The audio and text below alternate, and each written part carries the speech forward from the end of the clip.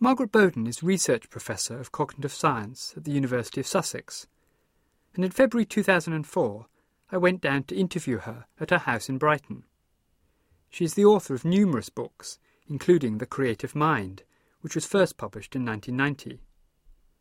A second edition came out just prior to our interview. In our discussion, we focused on three things.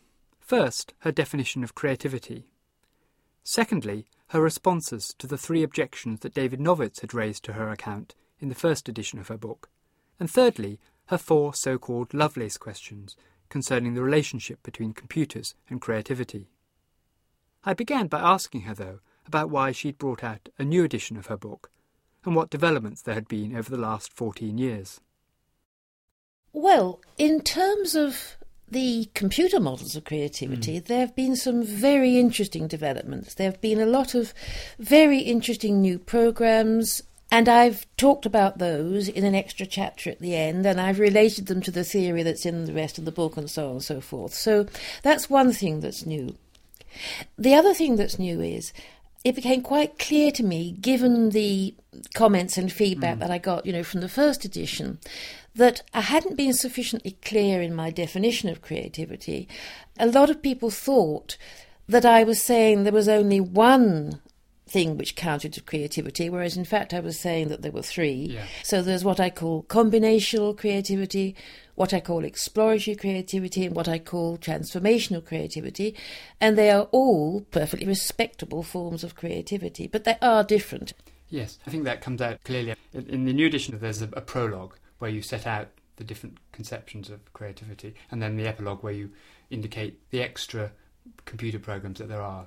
So maybe we could look at the issue of the definition of creativity first, before coming to the central core of your work, which is the role of computational psychology in helping us to understand creativity. Now, it seems to me that most people define creativity in terms of three things. Firstly, originality. Secondly, value. And then there's a sort of something else, a je ne sais quoi, which different people have filled in different kinds of ways.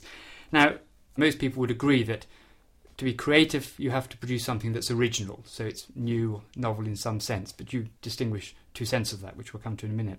And secondly, that it has to have some kind of value, though that's much debated. And the third one, which you mention is important, is the condition of being surprising. In the new edition of your book, you define creativity as the ability to come up with ideas or artifacts that are new, surprising and valuable. So maybe we could just look at each of those in turn, starting first with the idea of novelty. Now, you distinguish two notions of novelty. Is that correct? I distinguish between what I call psychological creativity and historical creativity, or psychological novelty and historical novelty. And what I mean by psychological novelty is when somebody comes up with an idea which they haven't had before. And it doesn't matter how many times and how many other people have had that idea before. If it's new to the person concerned, then it's what I call P-creative. Okay? Psychologically creative. Yes. That's right, psychologically creative or personally creative. Now, H creativity is different. H stands for historical. And if an idea is H creative, that means that, as far as we know at least, as far as we've got the evidence, it's the first time that anybody in the history of the human species has come up with it. But clearly, historical creativity is a special case of psychological creativity. So, in that sense, psychological creativity is more fundamental. And also, if what you're interested in, and a large part of what I am interested in, is explaining creativity, how it's possible, that's a psychological question. And whether or not the idea is also historically creative is very much secondary to that. Right. Can we move on then to the issue of surprisingness? Because creative idea has not only been new, but also surprising. Now, here you distinguish three notions of surprisingness. Well, let's put it this way. First of all, I wouldn't want to say that surprisingness was a condition. I don't think of it like that. And I would be perfectly happy, actually, to drop the notion of surprisingness from my definition. The reason I've put it in is that it maps on to the three different explanations of creativity that I give. You see, you might say, look, I've already got novelty in there, right? An idea which is creative has got to be new. Yeah. Okay? So, well, novelty is surprising. I mean, so you might say surprising is tacitly in there.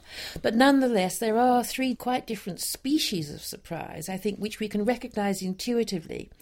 And if I distinguish between those first, at the intuitive level, then I can use them to feed in to the underlying explanation and show that there are these three different forms of creativity. And so the three different sorts of surprise are, on the one hand, what I call a statistical surprise, where, something wasn't very likely, you didn't expect it. And what that actually is going to map onto is combinational creativity. And what combinational creativity is coming up with a creative idea by making a novel combination of familiar ideas. One of the examples I use in the book is Macbeth at one point, when he's murdered Banquo and his conscience is troubling him so much, he just cannot sleep.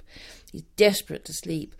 And he says at one point, "Sleep that knits up the ravelled sleeve of care."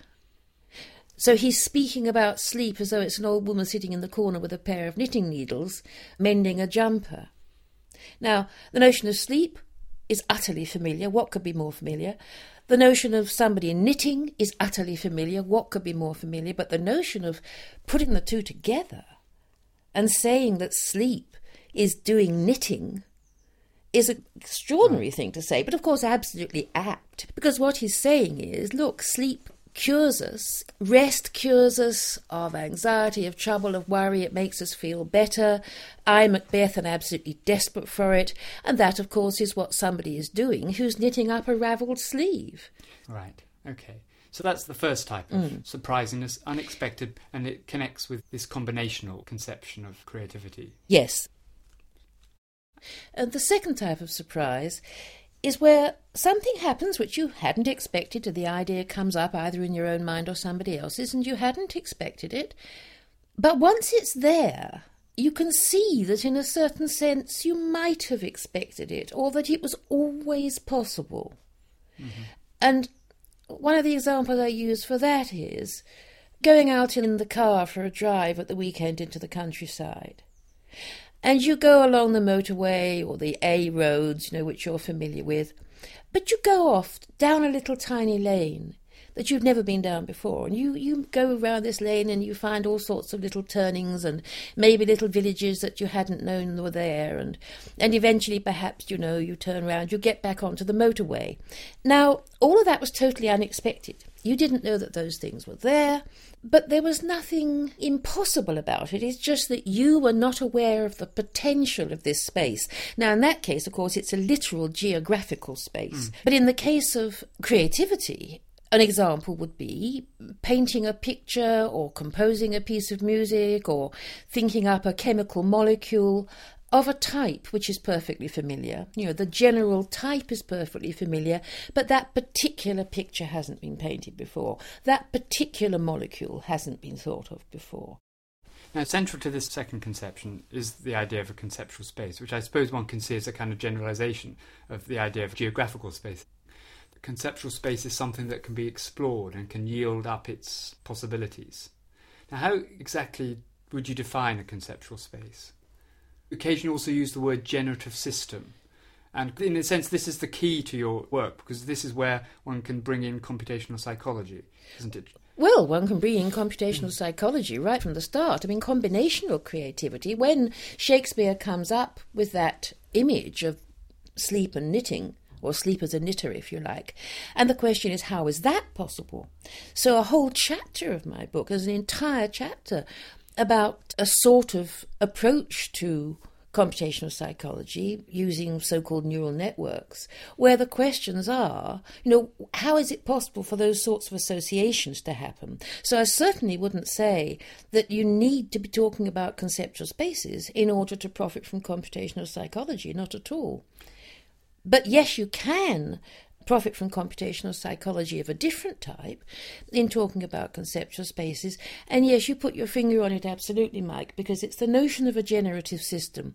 And the notion of a generative system is just the notion that you have a finite set of rules for making changes of some sort.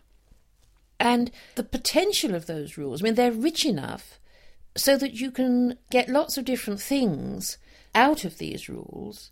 I mean, a very, very simple example would be noughts and crosses. The rules of noughts and crosses are a generative system. They tell you what you can do and how you can do it and so forth, and they tell you when the game's over. But that is a very boring one because there are so few things you can do. Now, chess is a different matter because chess is also a generative system and there's only a very small number of rules. And yet the number of possible chess games, although it's a finite number, it's astronomically large. I mean, for all practical purposes, it's infinitely large. And so, you will never be able to play or think about or imagine all the possible chess games, which is partly what makes it interesting. Okay, maybe we could move to the third notion of surprising, and corresponding to that, the third conception of creativity, which is the transformational conception. Transformational creativity involves transforming a conceptual space, changing it in some way. Now that you seem to suggest, certainly in the first edition of your book, that's the more radical form of creativity. You even call it genuine creativity at one point. Well, I certainly think it's the most interesting, and I think it's the one which gives you the greatest surprise. And the way in which I describe the surprise that you get in those sorts of cases is where something happens which you hadn't expected, and which even after it's happened strikes you as impossible, or certainly strikes you as something which you would never have dreamed was possible. But of course it hasn't come out of nowhere.